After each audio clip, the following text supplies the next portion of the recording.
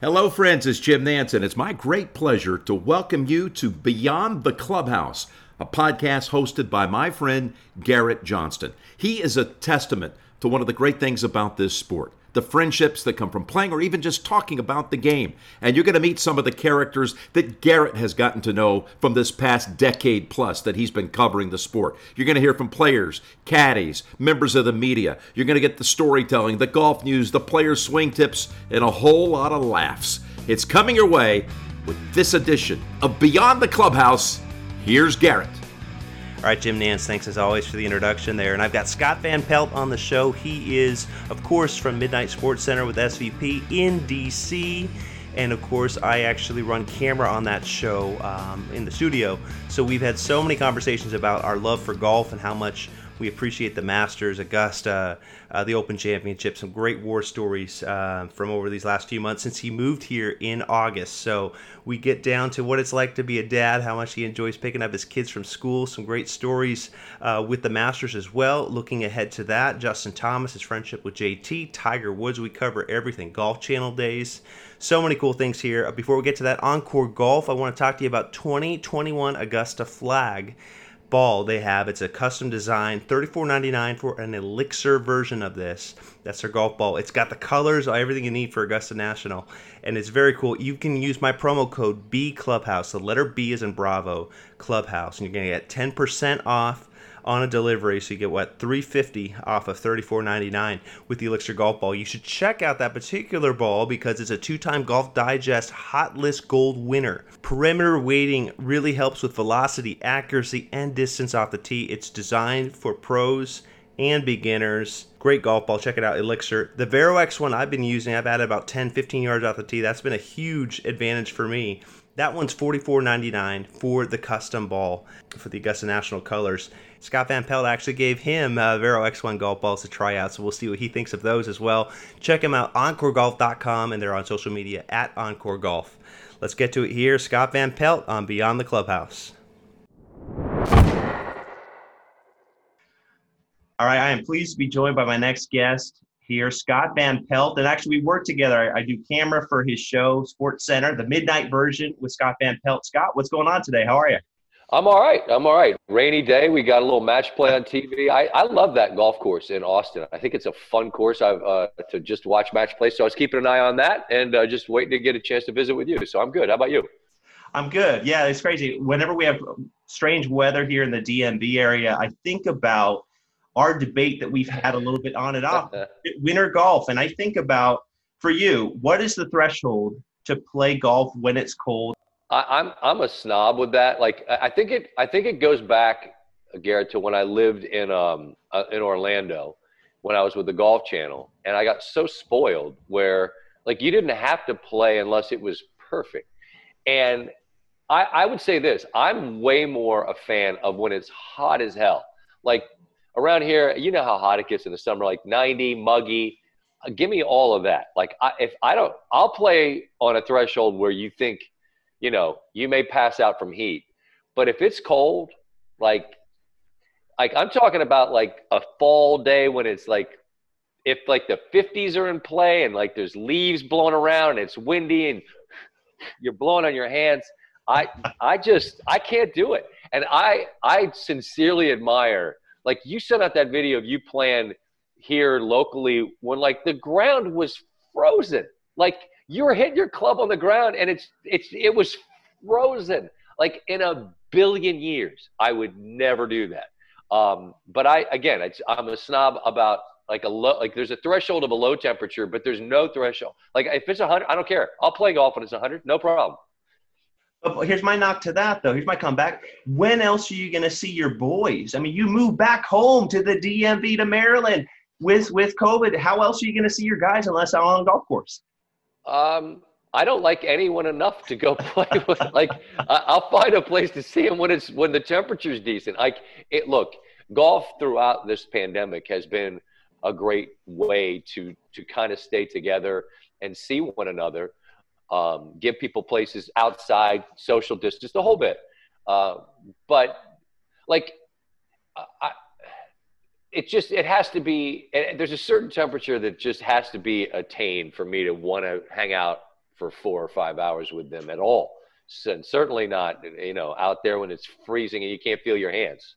Well, here's a couple other positives, though. The rounds are like 2:45, 3 hours, which is great. You get in, you get out of it. And think about you. Your wife, Stephanie, is a big-time runner. You've mentioned that so many times. What a great excuse. I'm trying to make you look good to your wife. If you tell her, hey, I'm going out and I'm getting exercise and I'm playing golf with the guys, that's going to make you look good, SVP. Yeah, I don't care. I'm not playing golf. I'm never doing it. I think the beauty of the game is it's whatever you want it to be. It's like, think about it. You want to go out and hit balls? Go hit balls. I like that a lot, actually. I enjoy just the solitude of just a 7-iron. Just work on your tempo, right? It could be a half an hour. That's all you need. Or you want to go out and walk 9. Awesome. Go walk 9. Maybe catch up with somebody. Maybe it's just you and the world, you and the universe. Or to get together with your boys and do the 18. That's the beauty of what the game can be, from just a few shots, maybe just chip and putt, maybe 9, maybe 18. It is a phenomenal, it's not one size fits all, and it's whatever you want it to be. And so you enjoy it in the winter, and never stop. You never stop, getting out there, and your passion never wanes. And I respect it. For me, no. Well, for sports fans, golf fans that want to know, what is your golf game like? You talk about hitting a 7-iron, finding your tempo, but what range do you score in? How often do you play? I have 3 little kids. And so for me, the beauty of the show you and I are part of together is late nights mean I'm around during the day. I'm the dad, in the pickup line at school, it's me. And there's other dads, but not as many, that are in that pickup line typically. I like being present for that. So I don't play a ton. And if this annoys the hell out of people, they'll say, what's your handicap? And I say, I have no idea, because I typically don't turn in scores. My hope is that I'm now that I'm back home, and my hope is I can start to play here as it's basically spring here, and start turning in some rounds and start working on a handicap. Because here's what I'd say about me. You see my swing, the pro, where I was hitting the other day, is I love your swing. It's great. And I said, well, thank you. My good's really good. I can hit it. The problem is I play so infrequently that I might stripe it down the middle, hit it on the green, 2-putt, and go to the next tee. And you're like, this guy's not a double-digit handicap. I'm going to stick around, all right? Because I'm going to block one right because I won't finish my swing. Then I'm going to get too quick over the top, and I'm going to pull it low and left. And I'm going to make a double. So, that's a longer answer. I don't have I'm an 8 or a 20. Sometimes I'm going to play like I'm a 2. I'm going to play like I've never had a club in my hand. And I'm going to play like a bogey golfer, all in the middle. And all I hope, Garrett, is that I have a game that I could answer the question, what's my game look like? I'd love to be able to play enough to understand what it is, because I enjoy it. As I said, I really enjoy it. I just haven't carved out a ton of space. There's been a lot going on. We moved and this and that. So, but now there's no excuses. Now it's about to be springtime here in the DMV, and it's about time for me to get out there and let's find out what the heck we got in the bag. Yeah, and I love the weather. I've been to this area this is my 5th year living in the DMV. April is awesome. You got the flowers in full bloom. So temperature good. At 7 o'clock. And I'm a twilight golfer, man. I love the temperature at 7 o'clock, 7:30. The Nats are starting their baseball game. It's just perfect outside. I'm with you. Twilight golf's my all-time favorite. There's a shout to a place called Wampanoag where I used to play up in West Hartford. Great little Donald Ross, wonderful golf course. And before I was married and had kids, I was I'd go out there late and just play until it got dark. That's my favorite. And I don't think we're unique. I think a lot of people share that feeling. There's something, that golden hour late, it's a magical time on a golf course, with friends or in solitude. I'm with you. I love that time of day. Yeah. Well, you know what? With the game of golf, your dad, Sam, took you out to, I believe it was Haynes Point there in DC, kind of the local public community. That was where you were introduced to the game, right? Yeah. I get a kick out of being as lucky as I've been, been in the places I get to go. I wasn't a country club guy. I didn't, I live near Congressional now, and it's like, I know a bunch of people there. It's a wonderful place. And we'll see if anybody around here will have us as members. But like, I didn't grow up in the country club setting. I grew up playing golf. Haynes Point's the first place I played. And there's another course called Northwest Golf Park, which is out in Montgomery County. I played there quite a bit because it was close to one of my very best friends' homes. And I mean, that's where I learned the game. Like I remember vividly, like teeing it up in the middle of fairways at Haynes Point. Like it's right down by National Airport, like planes are landing, the monuments, the whole bit. And the thing about the game, again, it doesn't matter where you find it. Like you don't need to be some, buttoned up, country club kid. Like the game's the game, and it's there for anybody. And that's where I found it. But I was a good athlete. I was a good basketball player. I was a good baseball player. So I assumed, Garrett, that I just would be great at this because how hard could it be? Well, it's every cliche, right? The ball's not moving, this and that. And then they're just like, why is this so friggin' hard to repeat? And all these years later, I'm still trying to figure that out. Yeah. So you were working in insurance in Maryland, and you get in your U-Haul, and you get the opportunity to go down to the Golf Channel in Orlando. What were those years like? Because I know you met Tiger Woods there as a freshman at NCAA, but you were there basically from about 94 to 2000, somewhere in that range. That's it. I was I had not found anything here that was going to work. I was lost. I was adrift. I just I hadn't found it. And incredibly lucky that a guy I met that I interned for by the name of Paul Farnsworth at Channel 5 in Washington was part of the group that were getting the Golf Channel off the ground. And I went just kind of on a whim. And I'd never been on television, none of that. I just was a guy, and I was a production assistant. And like my job initially was going through the Shell's Wonderful World of Golfs and like cutting out kind of superfluous stuff to make it fit in a half an hour window. Like that was my job. Like watching Chichi Rodriguez at Dorado Beach, like that was the gig. And there were a series of events where I did some behind the scenes things before the channel launched, and they were just goofy videos where they kind of thought, well, this guy's got some personality. He's kind of an idiot. And I mean, let's just see what happens. And they let me cover some things that weren't for air. But like the Golf Channel, when it launched, Garrett, was available in like 10,000 homes. I mean, it didn't, you could take a shot and see, right? And it wasn't like there was enough eyeballs where people are going to go, what is this? And, they let me cover some things. And then they let me actually do a couple of pieces. And then they sent me to cover the NCAA championship, the Scarlet Course in Columbus, Ohio in 1995. And I mean, I've said this many times, but like I was no more a reporter than I was an astronaut or a brain surgeon. I didn't know anything. I just was there, and I would go talk to these guys. And I met Tiger, and he continued on this remarkable course and was winning amateurs, and then won it at Pumpkin Ridge in '96. And I was there for that. And then of course he won the Masters in '97, and I was there for that. And then he and I sat down for an interview in the spring of '98 after he had won the Masters. Hay Hill, right? Correct. And that really changed the trajectory of what was happening for me, because he and I sat down, and I've told this story a lot, but we were supposed to talk for 5 minutes, and I had this yellow legal pad that I'd written down every shot. And I was ready to talk about all of it, but they said, you got 5 minutes. And I'm like, well, I guess we'll see where we go. And 45 minutes later, he and I are now we've literally gone from Thursday front 940, second 930 through Friday through Saturday. Now it's Sunday, and like he was so great, Garrett. Like I mean, you do a really nice job talking to people because you're prepared. You listen to what they're saying. You take them where you let them take you wherever they want to go. He was into taking me along for this walk, and I wasn't about to say, "Oh, hold up, Tiger.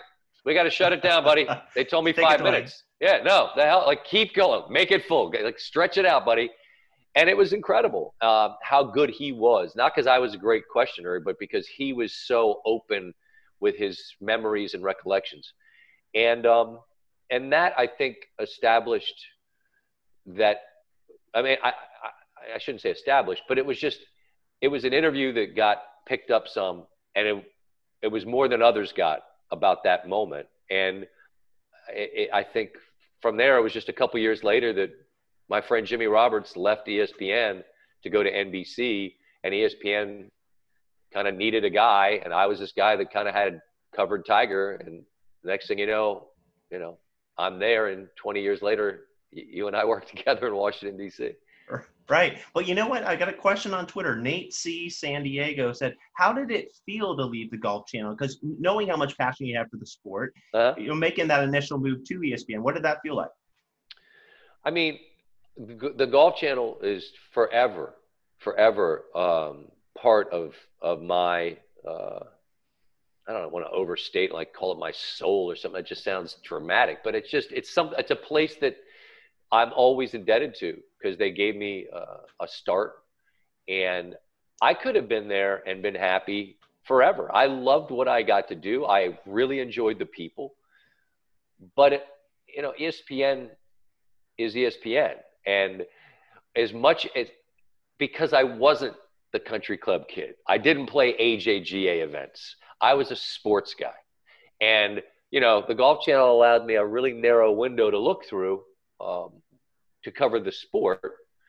And ESPN allowed me an entire lens of the landscape of sports, where I could still do golf. And I'm still so honored to be part of our coverage of the events. And we've had a bunch of majors, and then we lost some, and now we've got some more.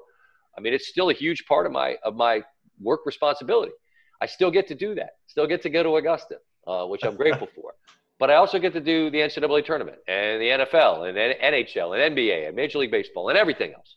So it wasn't difficult, because it provided more, not less. And I'm a big believer in life, Garrett, that if you shouldn't make decisions in life. I don't care what it is, relationships, a home, a job, whatever. You don't want to walk away from something. You want to walk towards something.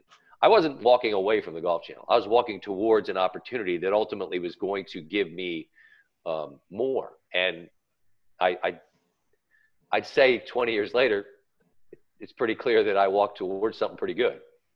Yeah, but yet there were some great relationships there at Golf Channel. I think of Rich Lerner. I mean, you spent some time with him. There's some great stories. Well, what comes to mind with stories on Rich? He's my guy. I adore Rich. He's one of the great storytellers. He's a huge sports guy. Loves hoop. His boys, I watch his boys grow up.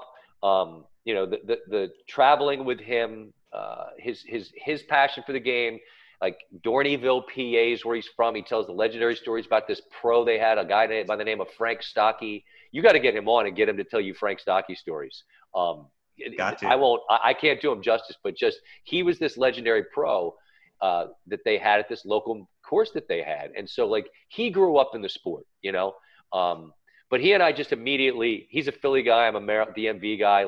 We just got each other immediately. And still to this day, I was just, watching he and Sir Nick. And every time I see him on there, I just smile, just because he's my guy, and he's just so good at what he does, whether it's play-by-play and hosting, or, giving you an essay that captures the essence of the day or an event. I admire his talents, but I know him as a human. So I have so much more of an appreciation for the Rich Lerner I know than the Rich Lerner that the people at home see on television. Yeah. Well, speaking of Rich, I remember in 2017, the last Open Championship I've covered so far, we were walking the fairways, number one at Royal Birkdale, and he couldn't help himself but talk about his 76ers. He's like, oh, man, this draft is looking really good. I love the rookies here. And here we are at a major championship, and he just wants to talk basketball. He loves it. He does. But let me ask you this. What's the golf interview that you haven't gotten yet that you'd like to get? I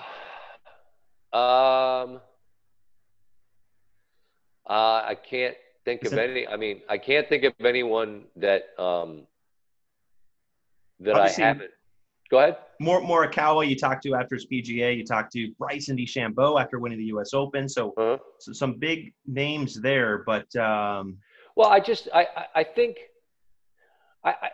anytime you get a chance to talk to somebody in the immediate aftermath of the victory, I'm always grateful for that. Like, and you're part of our show, so you see these things when they happen. You know, when you talk to LeBron after they've won in the bubble, and the reality of that moment hits them. I remember years ago talking to Dabo Swinney after they had won the national championship, and you know how these go. Like, we'll take your listeners behind the curtain here. Like, it might be in a commercial break where I say, all right, hey, just give me a second. We're going to be back in a minute, and as soon as we are back, I'll bring you in. And I told Dabo that, and I saw him kind of look down, and he just looked up, and there was this look on his face. It was a semi-smile, and he didn't know that I'm still paying attention to him. And I say in his ear, I say, "It just hit you, didn't it?" And then I see him kind of look around and smile. I'm like, I said, "Yeah, you just beat Alabama. Y'all are the national champs." And he just shook his head. And it was so cool in that moment to see the human being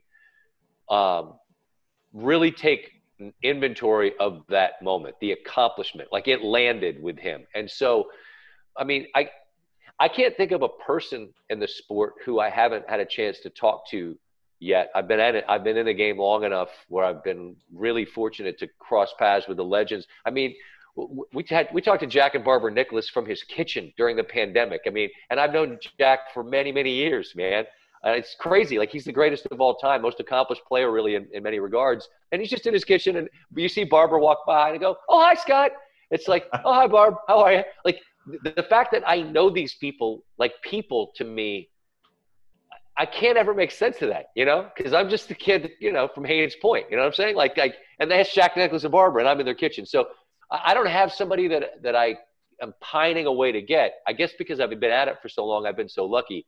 But to answer it, I'd say the interview I haven't gotten that I look forward to is the next one. The next person in that moment of accomplishment, especially if it's somebody that did it for the first time, especially like, say, Xander breaks through at Augusta, or Justin Thomas wins at Augusta for the first time. Like, when you have that moment of the first one, Justin wouldn't be his first major, but it'd be his first green jacket. You know what I'm saying?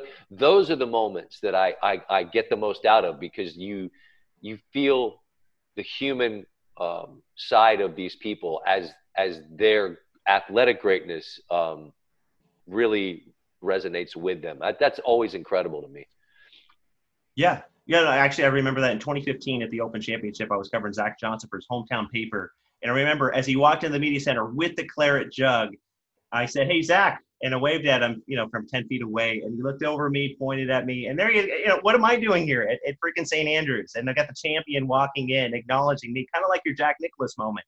It's crazy. What is happening? Well, we're lucky to have the, to have this seat adjacent to the greatness. And that's, you know, I've often said about my job, all I am is a waiter. All I am is I'm bringing you the work of somebody else, right? But when you're actually there to witness it and have that interaction, that human interaction, what a blessing that is. Well, speaking of interaction, I got to ask you, when did you first start getting comfortable jabbing with Tiger Woods? Because I know you guys are both college guys. Immediately, okay. Immediately. I recognized that he appreciated the honesty. I'll tell you a story. 97 congressional, first round of the U.S. Open. He had won the Masters by $1 billion. First round of the next major, and he didn't play very well. And he comes off the course, and everybody and their mother is on this pool deck waiting for him, and he does the blow-by. And it's 1,000 degrees. The media, people have left the media center because they don't think he's coming down because he hasn't played well, and he blows them off. Later that day, ends up on the range. I go over to him on the range, and I'm like, he's hitting balls. He doesn't look up to me, but he knows I'm there, and he's like hitting balls. He's like, "What?" I'm like, "You can't do that." He's like, "I can't do what?" I said, "You can't just walk by. You got to stop." And now he looks at me because now he's like, "What?" Ready to go. He's like, "Nobody wanted to talk to Elk." I believe he was talking to Elk, was playing with Elkington that round. And I said, "Elk didn't win the Masters by 1,000 shots. Okay, everything's different now. You're right, it's different because you're different. You just got to talk for 5 minutes and give them something and blah blah blah." And then I leave. The next day, he stops. He does his bit. See him again on the range. He's like, gives me like the head. Come here. What's up? It's like, my dad told me the exact same thing you did. Like, said, and from a very early time, Garrett, he and I established with one another, like, I will tell you the truth. And I'm not like, you don't owe me anything. I feel like I owe you like just honesty. But I don't know. Maybe it's because I was younger and we had established some things over that couple of 3 or 4 years where we knew each other. I could be honest. I've always said there's like a line a mile long of people that want to kiss his ass. There's a very short line of people that'll just be honest with him. And like, he busts my chops, I'm going to bust his chops. And my dad, I've quoted this line a billion times. My father had this line: treat normal people like superstars, treat superstars like normal people. And so be honest with Tiger. And I know that he appreciated that. And look, he was incredibly generous and gracious with his time towards me. And I had to learn that just because we had a very cordial professional relationship, it didn't mean he owed me anything either. I couldn't be pissed off when he didn't want to stop, because he didn't owe me that. I can ask and he might oblige, but he didn't owe me that. So that was on me to know. He don't know you. And so, that going back to congressional and just the very early days, like he'd make fun of whatever, my thinning hair or whatever. And I'd bust his chops about whatever. There wasn't as much to make fun of with him, but if you got an opening, you had to take your jabs, because it's, how about this? Like, I had him on like SportsCenter, I don't know, 2 or 3 years ago, and I just started making fun of his hair. And I'm just like, what? I'm like, what are you coming home, bro? I'm like, look at me. I am your GPS. And like, here's Tiger. We're on television. I'm making fun of the fact that he's hanging on to it very, very stubbornly. But that's many years of knowing each other where you can have that fun and know that he's not going to get all salty about it. Because, it's just our hair, Yeah. Well, I love that you mentioned your dad, Sam, and just his influence on you and the wisdom he kind of passed on to you. What do you miss most about your dad? And also your grandma, Letha, who you had said many times is the greatest woman that God ever let live. What do you miss most about grandma? Oh my gosh. I sit here at my desk and I look at the pictures of them, I lost people. I lost my dad young. And I did a thing on SportsCenter about him several years ago, I just would give you this advice that, like, share your life with people. Share your stories, because people connect to that. They connect to the idea of love and loss and life. And I talked about thinking about my father. It was the day that he had passed, and how I'm now older than he ever was. And I just wish he would have seen what happened. I wish he would have been able to see his grandson, who's named after him, and to know my wife and to know his grandchildren, and to know that his boy got to make a living out of the passion that he really instilled in me, a love of sports, growing up, going to Maryland games together. I miss that. My grandma, she loved me in such a profound way. I feel like they're still here. I always say that. Like, I feel like they're still here because what they gave me is still around. And like the love, I love my kids, like, out loud, powerfully, audibly. Maybe it's over the top, but I want them to understand at all times that they are loved. And when you know you're loved and you know that people have got you, that's a powerful thing that gives you the belief that you can do whatever. And so I miss that. I just miss their voices and their presence, but I feel them in a real way all the time. And it's interesting. I haven't even thought of it or said it out loud. So you asking me this gives me a chance to really think about that. But I do. I feel them truly with me all these years later, and that's a good thing. That's when people lose a loved one, I often reach out to say to them, particularly a man that loses his dad, I'll tell him, like, that love you have, like, it's never going to leave you. I promise you that, because I know that that's the truth. Like I'm not BSing you. Like it won't leave. I mean, it's 30 some odd years later and it's still here. So I appreciate you asking me that to let me think about that out loud here. Yeah. Well, one thing I really believe in, there's a song from Toby Mac. He's a kind of a hip hop Christian artist, and his song "Speak Life," and that's encouraging people speak life to other people, like be positive and reflect that out. We think about our boy Tony Finau, be a light, and when people have their parents pass away, it's so important for me, if I know them well, I write them a card, and I just want to speak life to them. I want to encourage them however I can. And there's only so much we can do as friends, right? Yeah, but that's an awesome, that's a beautiful thought. Tony's such a, he is a light, he is a light. And that's such a great, that's a great message to everybody to think about. Cause I mean, it's so easy to be negative and let the negative seep in. And there's a lot of that. But so much of that's like social media stuff, and I've often said, because I believe this entirely. That's not real. That's not how people are. Like that's how you are on a screen on a screen in your pocket. That's not how you are face to face with people. That's not how people are. So be a light. Like be a person who uplifts. I admire and appreciate that in people. Yeah. Well, here's the other thing. I love that you brought up your family, your kids, Lila, Sam, Charlie, your wife, Stephanie.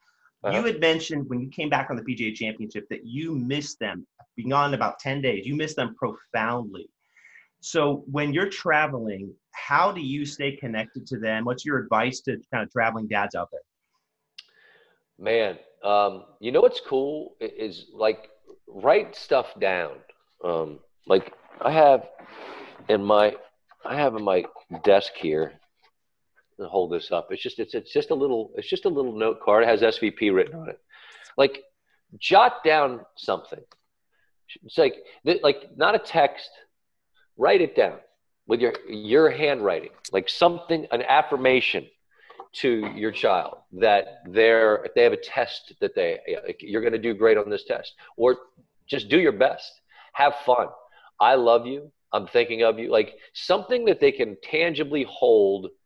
That isn't not FaceTime. No, for sure. I mean, like that, we have an ability now to connect in ways that didn't used to exist. So I mean, I FaceTime my kids today. They're actually down in Florida, and I'm back here working for the week. So I miss them. But I think when you're gone, leaving something of you behind that they can see and hang on to is powerful. And your words are powerful when you leave them with something that's affirming, that cements their belief in self, so that they don't need you to tell them that they can do something. They think they can do it. You know what I'm saying? Like I'm a big proponent of that. And my couple of my kids are too little for it to really matter. My daughter, though, I write stuff down and leave it for her all the time. She might pitch it. I don't know. But you know what? To be fair, I pitched some of their artwork through the years. You save everything your kids make, and then eventually you realize, you know what? This is just some scribbles on a piece of paper. We're probably okay if we let this one go. I love it. Well, here's the thing. You mentioned in passing that your wife, Stephanie, loves Amazon Prime. She's always ordering stuff on Amazon, comes to the house. This is an interesting thing. I want to get an idea for listeners at home with the Van Pelts.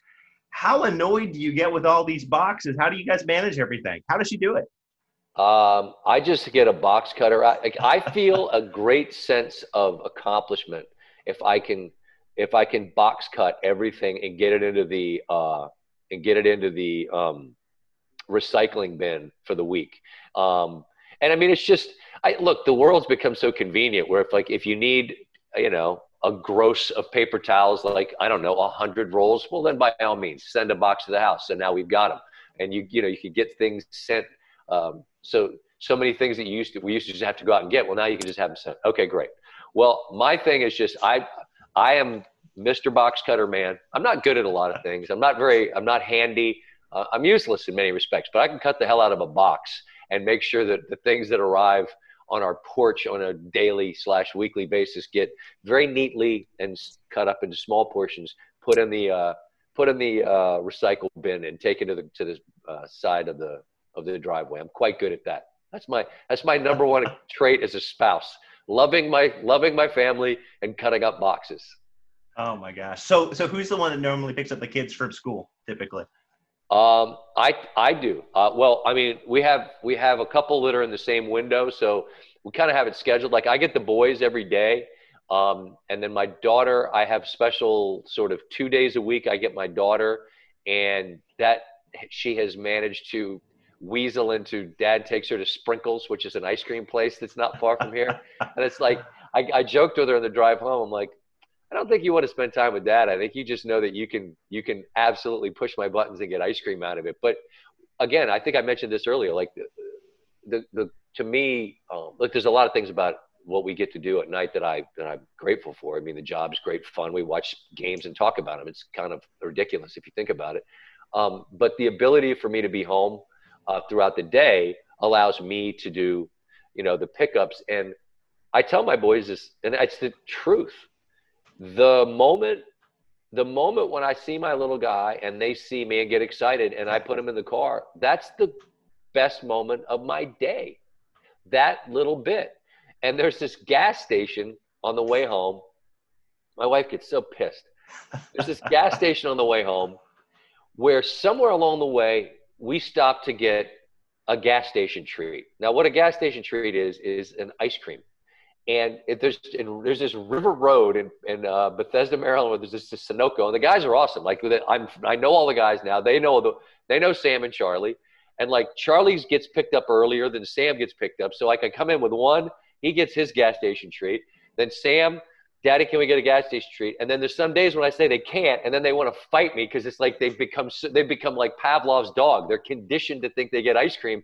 And my wife's like, you don't just get ice cream for going to school. Like there has to be some kind of a reward system here. And I'm like, we kind of just get ice cream, because like that's the thing. Like I see Dad, I get ice cream, but I don't want to like be bribing their affection with treats.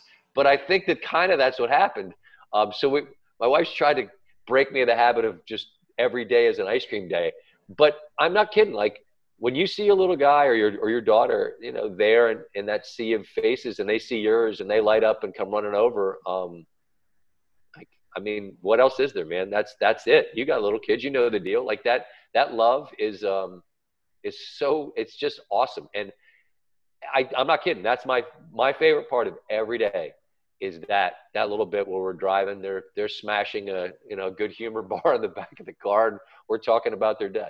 Yeah, it was funny you mentioned treats when you get them. Like I pick up Sophie, my daughter, and we have these Once Upon a Farm. What are they, like little fruit drinks? And I usually bring them, but when I forget to bring them, oh my God, I get there at school. She's like, Daddy, where's my surprise? No surprise, huh? Oh, and I got here the whole 8-minute drive home. It's just you can't get it. You can't get away. No, you can't. So, but you're doing way better. You're doing some sort of like farm fruit thing. I'm doing good humor ice cream bars. Like that's what I'm doing. I don't know. I'm failing, I'm sure, as a parent, but I don't know. I think they get the most important stuff. Yeah. Well, I'll wrap up the next few minutes here with one big thing, JT and the Masters. I wanted to touch on that. That father-son story was just unbelievable. Last week, Dick Hoyt, of course, he was the father, died at age 80. He had helped his son who had cerebral palsy, his son Rick Hoyt, at the Boston Marathon many times. He had helped push him in a cart to run those marathons. I mean, you tweeted, you said that this made me cry putting this together. Yep. Jimmy V would have been proud. It's how many times have you gotten emotional? Like, are there a couple other moments where you thought with one big thing? Yep. I always know when.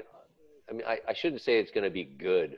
But I can tell when if I'm sitting I sit in this spot right here at my computer in my office. If I'm crying, it's typically a good indication that it's gonna land with our viewers.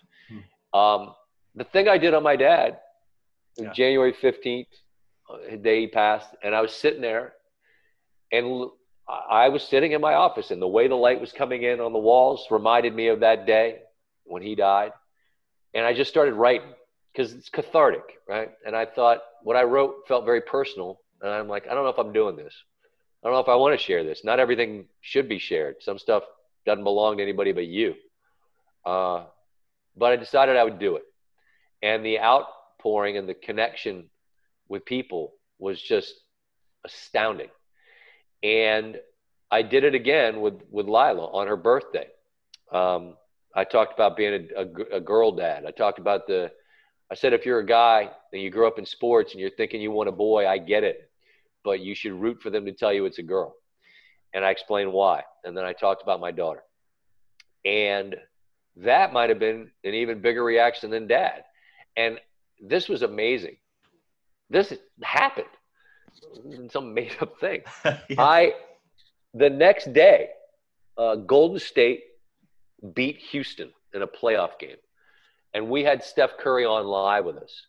And we got to the end, and I'm trying to let him go because Steph has been an incredibly kind supporter of our show, has come on with us countless times. And I'm trying to let him go, and he's like, hold on. I want to tell you, thank you for that thing you did on your daughter. At the time, his son hadn't been born yet, but he had 2 girls. He's like, I'm a girl dad. That means a lot to this and that. And I'm thinking, here is this generational NBA superstar.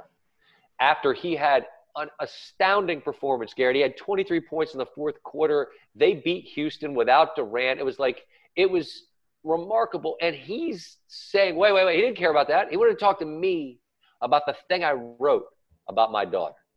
And I remember I was crying writing about that because I'm an emotional guy. Like, I don't attempt to keep my, sadness or like that case, it's not sadness. It's just I moved to tears, but because of love. Like, I don't suppress that. It is what it is. I embrace it. And writing about Dad, writing about my daughter, and writing about the Hoyts, Team Hoyt. Because again, I know you love your kids. I know I love mine. I know the people listening right now, we're not unique. We all love our kids. Yeah. But like, if your child had a disability and couldn't, and they told you, Dad, when we run, I don't feel like I'm disabled. Well, you do whatever you could so you could help your kid not feel that way. But would you run 1,000 marathons? I wouldn't. I'm just not good enough. I'm not that good a man. And so I was just so humbled thinking about how profound that love is. And it just moved me to tears. Just what a remarkable human. And so I shared it that night, and a lot of people. I mean, I was hardly the only person that talked about it, but that, like, whenever I write and I share things that are personal or things that make me emotional, I find that invariably they tend to connect with people, and that's really what you're trying to do, is connect with people. Yeah, definitely connecting with people is such a huge part, well, really, of what you do in your job. And here's the thing. I've noticed you've connected really well with JT, Justin Thomas, just over these last few years. Why do you think that is, A? And B, tell our listeners the story of you bragging at Augusta recently by text with him. Oh, well, he's a sports fan, it's our love of sports allowed us to connect, because he's a massive Alabama fan. I mean, people know he played there, and like, he was the game day picker a couple years ago when LSU came to town. LSU kicked their ass. I'm like, buddy, a little bad luck there. And he's like, what are you gonna do? But and his dad, his family are awesome. I see him out there, always out there. And the thing about golf that's so cool, Garrett, and you know this, is it's such a community, and you get to know people as people. And so I've gotten to know them. And we typically at the Masters, when it's not the men's grill, it's just the grill. When the grill was open for lunch, typically we would one year I was sitting there and they came in, sat, and the next thing you know, we're having an iced tea, and it became kind of an unplanned tradition. Like, anytime they're in there, if I'm in there, we just sit and visit and have lunch. We've gotten to know each other as people over time. And I like him a lot. He had a tough spring. We know he, said something that I know isn't reflective of who he is as a person. I think as he said, I'm trying to grow and be better. I think we ought to be allowed to make mistakes and learn from them and grow from them. I believe that's happened for him. Sincerely, like, talking privately about, like, not the thing you have to say for a PR thing, but the thing you have to say to yourself to say, okay, well, how do I be better? Like, I think he actively wants to just be a better person. And I appreciate that, because I believe it's sincere. But you ask about like a text. I had to go down to Augusta to shoot something, and it was a perfect day. And on the way out, I just had like this video of me driving out by the par three course, and I sent him a text. I'm like I'm here and you're not, and he's just like, I am so jealous. And I'm thinking, like, here's a guy who's got the world by the tail, and he's got more money than Davy Crockett or whatever the line is from Forrest Gump, and like I'm actually able to kind of be like, yeah, hey buddy, check it out. And he's like, like you kind of get one up on him for the moment, but then when Maryland played Alabama, like we jokingly, like he had just won the Players and he came on with us on SportsCenter, as you know. And I said, well, if Maryland plays Bama, we'll bet 2.7 that you just won. And as Alabama was raining threes in the other night, I had to send a note. I said, I think I owe you 2.7. And he said, you get me lunch at the Masters and we'll call it even. So I think we're good. At least I hope we're good, because I don't know where I'm getting the 2.7 to pay him. Oh, so you don't have to get a second job at this point then? If I do, I'm just gonna. I'm gonna give up. I don't know how I'm gonna sort that out. No ice cream runs with the kids after that. Well, we talked about Augusta National. I got to ask you as we get into it here in these last couple of minutes. What is it about that course this year? Who are you liking? What's kind of your pick? I think the thing about the Masters, and you know this, having been there and covered it, is that there's like you go to an Open, right?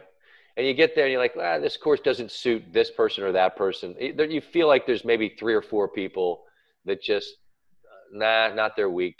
And maybe there's 3 or 4 people that you think, maybe this is their week. You go to Augusta and you're like, well, let's see. Look at the list of people who have won. Well, they're in the mix, okay? DJ just shot 20 under. He's there. Well, Rob hasn't won it yet, but is this a course that certainly fits him? Justin Thomas is a guy who's gotten better there each year, figuring things out. Then there's guys like Justin Rose, who, how many top 5s does that guy have? A ton.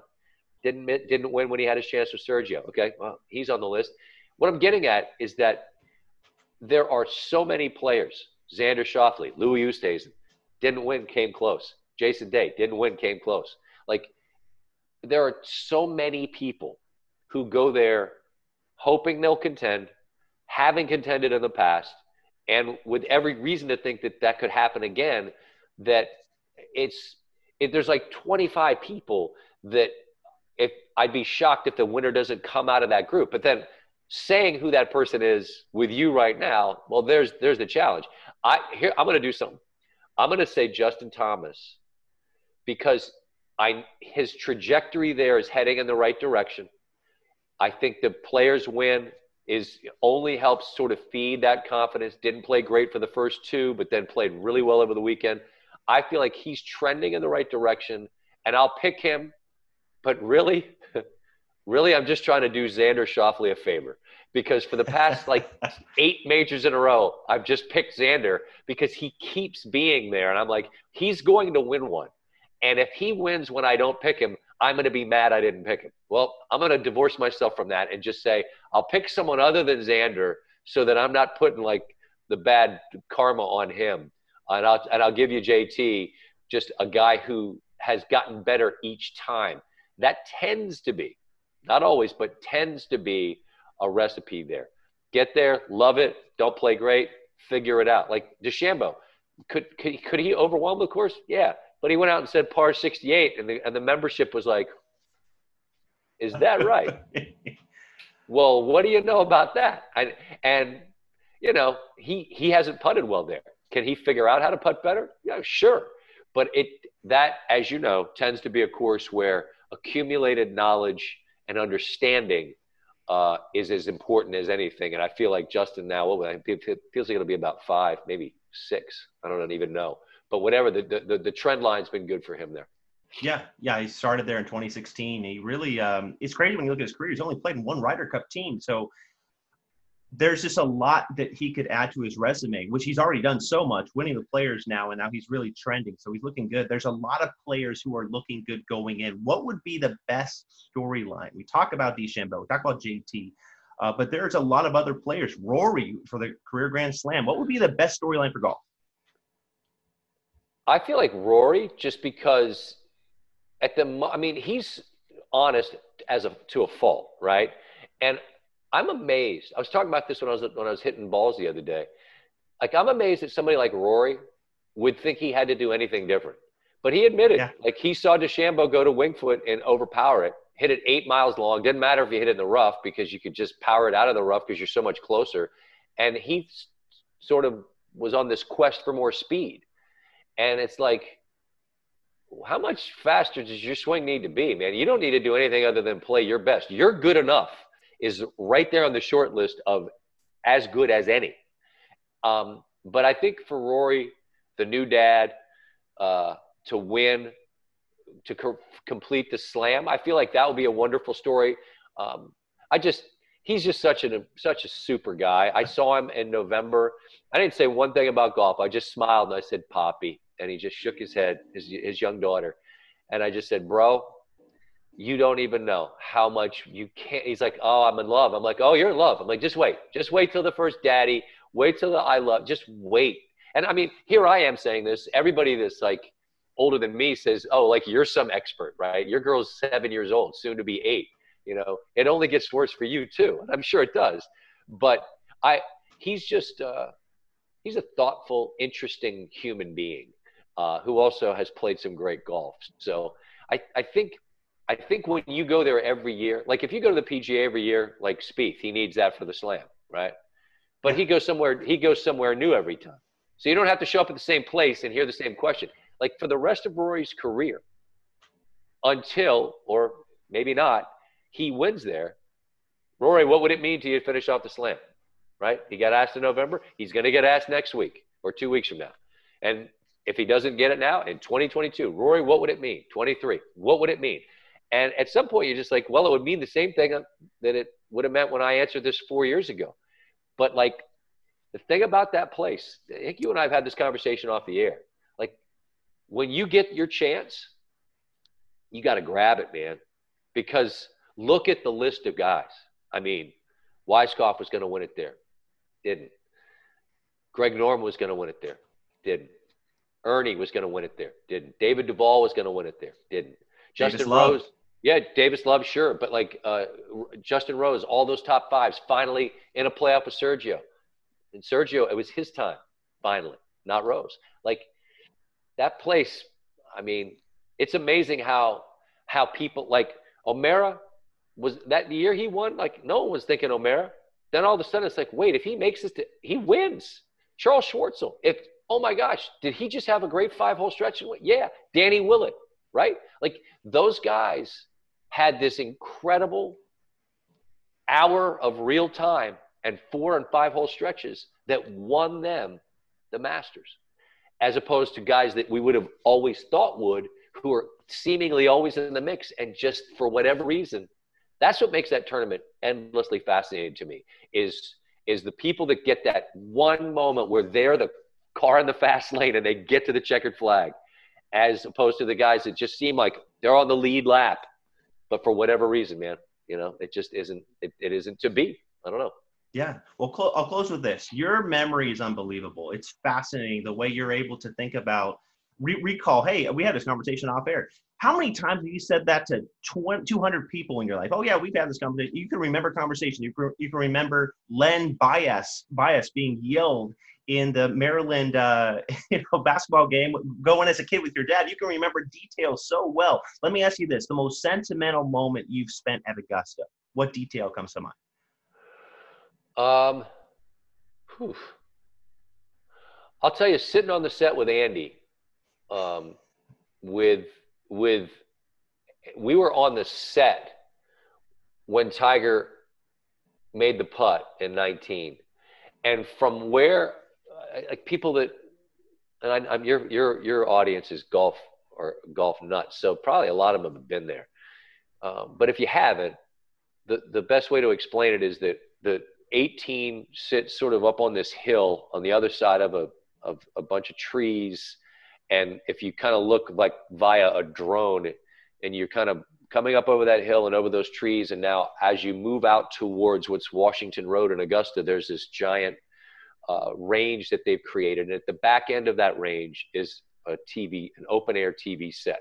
So it's a pretty long way away, but it's close enough that you could hear however many thousand people chanting, Tiger, Tiger, Tiger. And, Andy and I have known this man a long time. We know what he was. We know what he went through. And I knew what winning meant to him. And as you look over and you see him hug his kids, and the same spot where he hugged his father and his mother when he was 21. And Andy's like me. He doesn't hide from his emotions. You look and you see wet eyes, and you can hear Tiger, Tiger, Tiger as he's hugging his children. Like, that to me was a moment I'll never forget. Just for all that went into it, but just the sound of it. Like, that's it. People talk about roars. I've never heard anyone, like, it sounded like a football game. I mean, Tiger, Tiger, Tiger. Go back and watch that sometime. Like, when I'm done with you, I'm gonna go on YouTube and I'm gonna just listen to it. It's incredible, like the crescendo. And Nance and Faldo are brilliant because they know there's not one thing that we can say in this moment that will do anything but ruin it. So just lay out. And they let it go and let it go and let it go. It was just that's the moment for me. Yeah. Well, you can follow Scott on Twitter at NotTheFakeSVP, and of course his SV Pod. You should check that out as well. He had Colin Morikawa on a couple weeks ago. You guys had a bet. You guys are going to get together in Vegas, maybe down the way. Sanford Steve. Yeah. We'll see where that goes. But no, great listen there. But listen, been a lot of fun hanging out with you here for a bit, Scott, and I really enjoyed it, man. I appreciate it, and I'm glad this worked out. You and I have tried it, and the technology wasn't our friend when we tried to do the whole live bit, but this is better anyway because it gives us a chance to kind of air some stuff out. And keep doing what you're doing, man. Your passion is a great service to people that love the sport, and I mean it. I mean, I've told you this privately. I would say it for your listeners. Just your love of the sport and how much of your time and energy you devote to it. I admire that, and so keep doing what you're doing. Appreciate it, buddy. You got it. Well, hope you guys enjoyed that there with Scott Van Pelt. I thought he was great, just talking about his family, what it's like at home, and just, of course, sports, what a sports fan he is, and a golf fan, as we got into so many topics there. You can see video highlights of this on Twitter at Johnson Garrett and at Beyond Clubhouse all this week and coming up. Instagram as well, at Beyond Clubhouse Podcast and at Garrett Johnson Golf. A lot of good stories. We're going to get to it. Justin Thomas, Masters, so many good things from his career. Tiger Woods, of course. But yeah, there's so many highlights, and hope you guys enjoyed it. And yeah, thanks for sticking with me here on Beyond the Clubhouse, and should be a great week.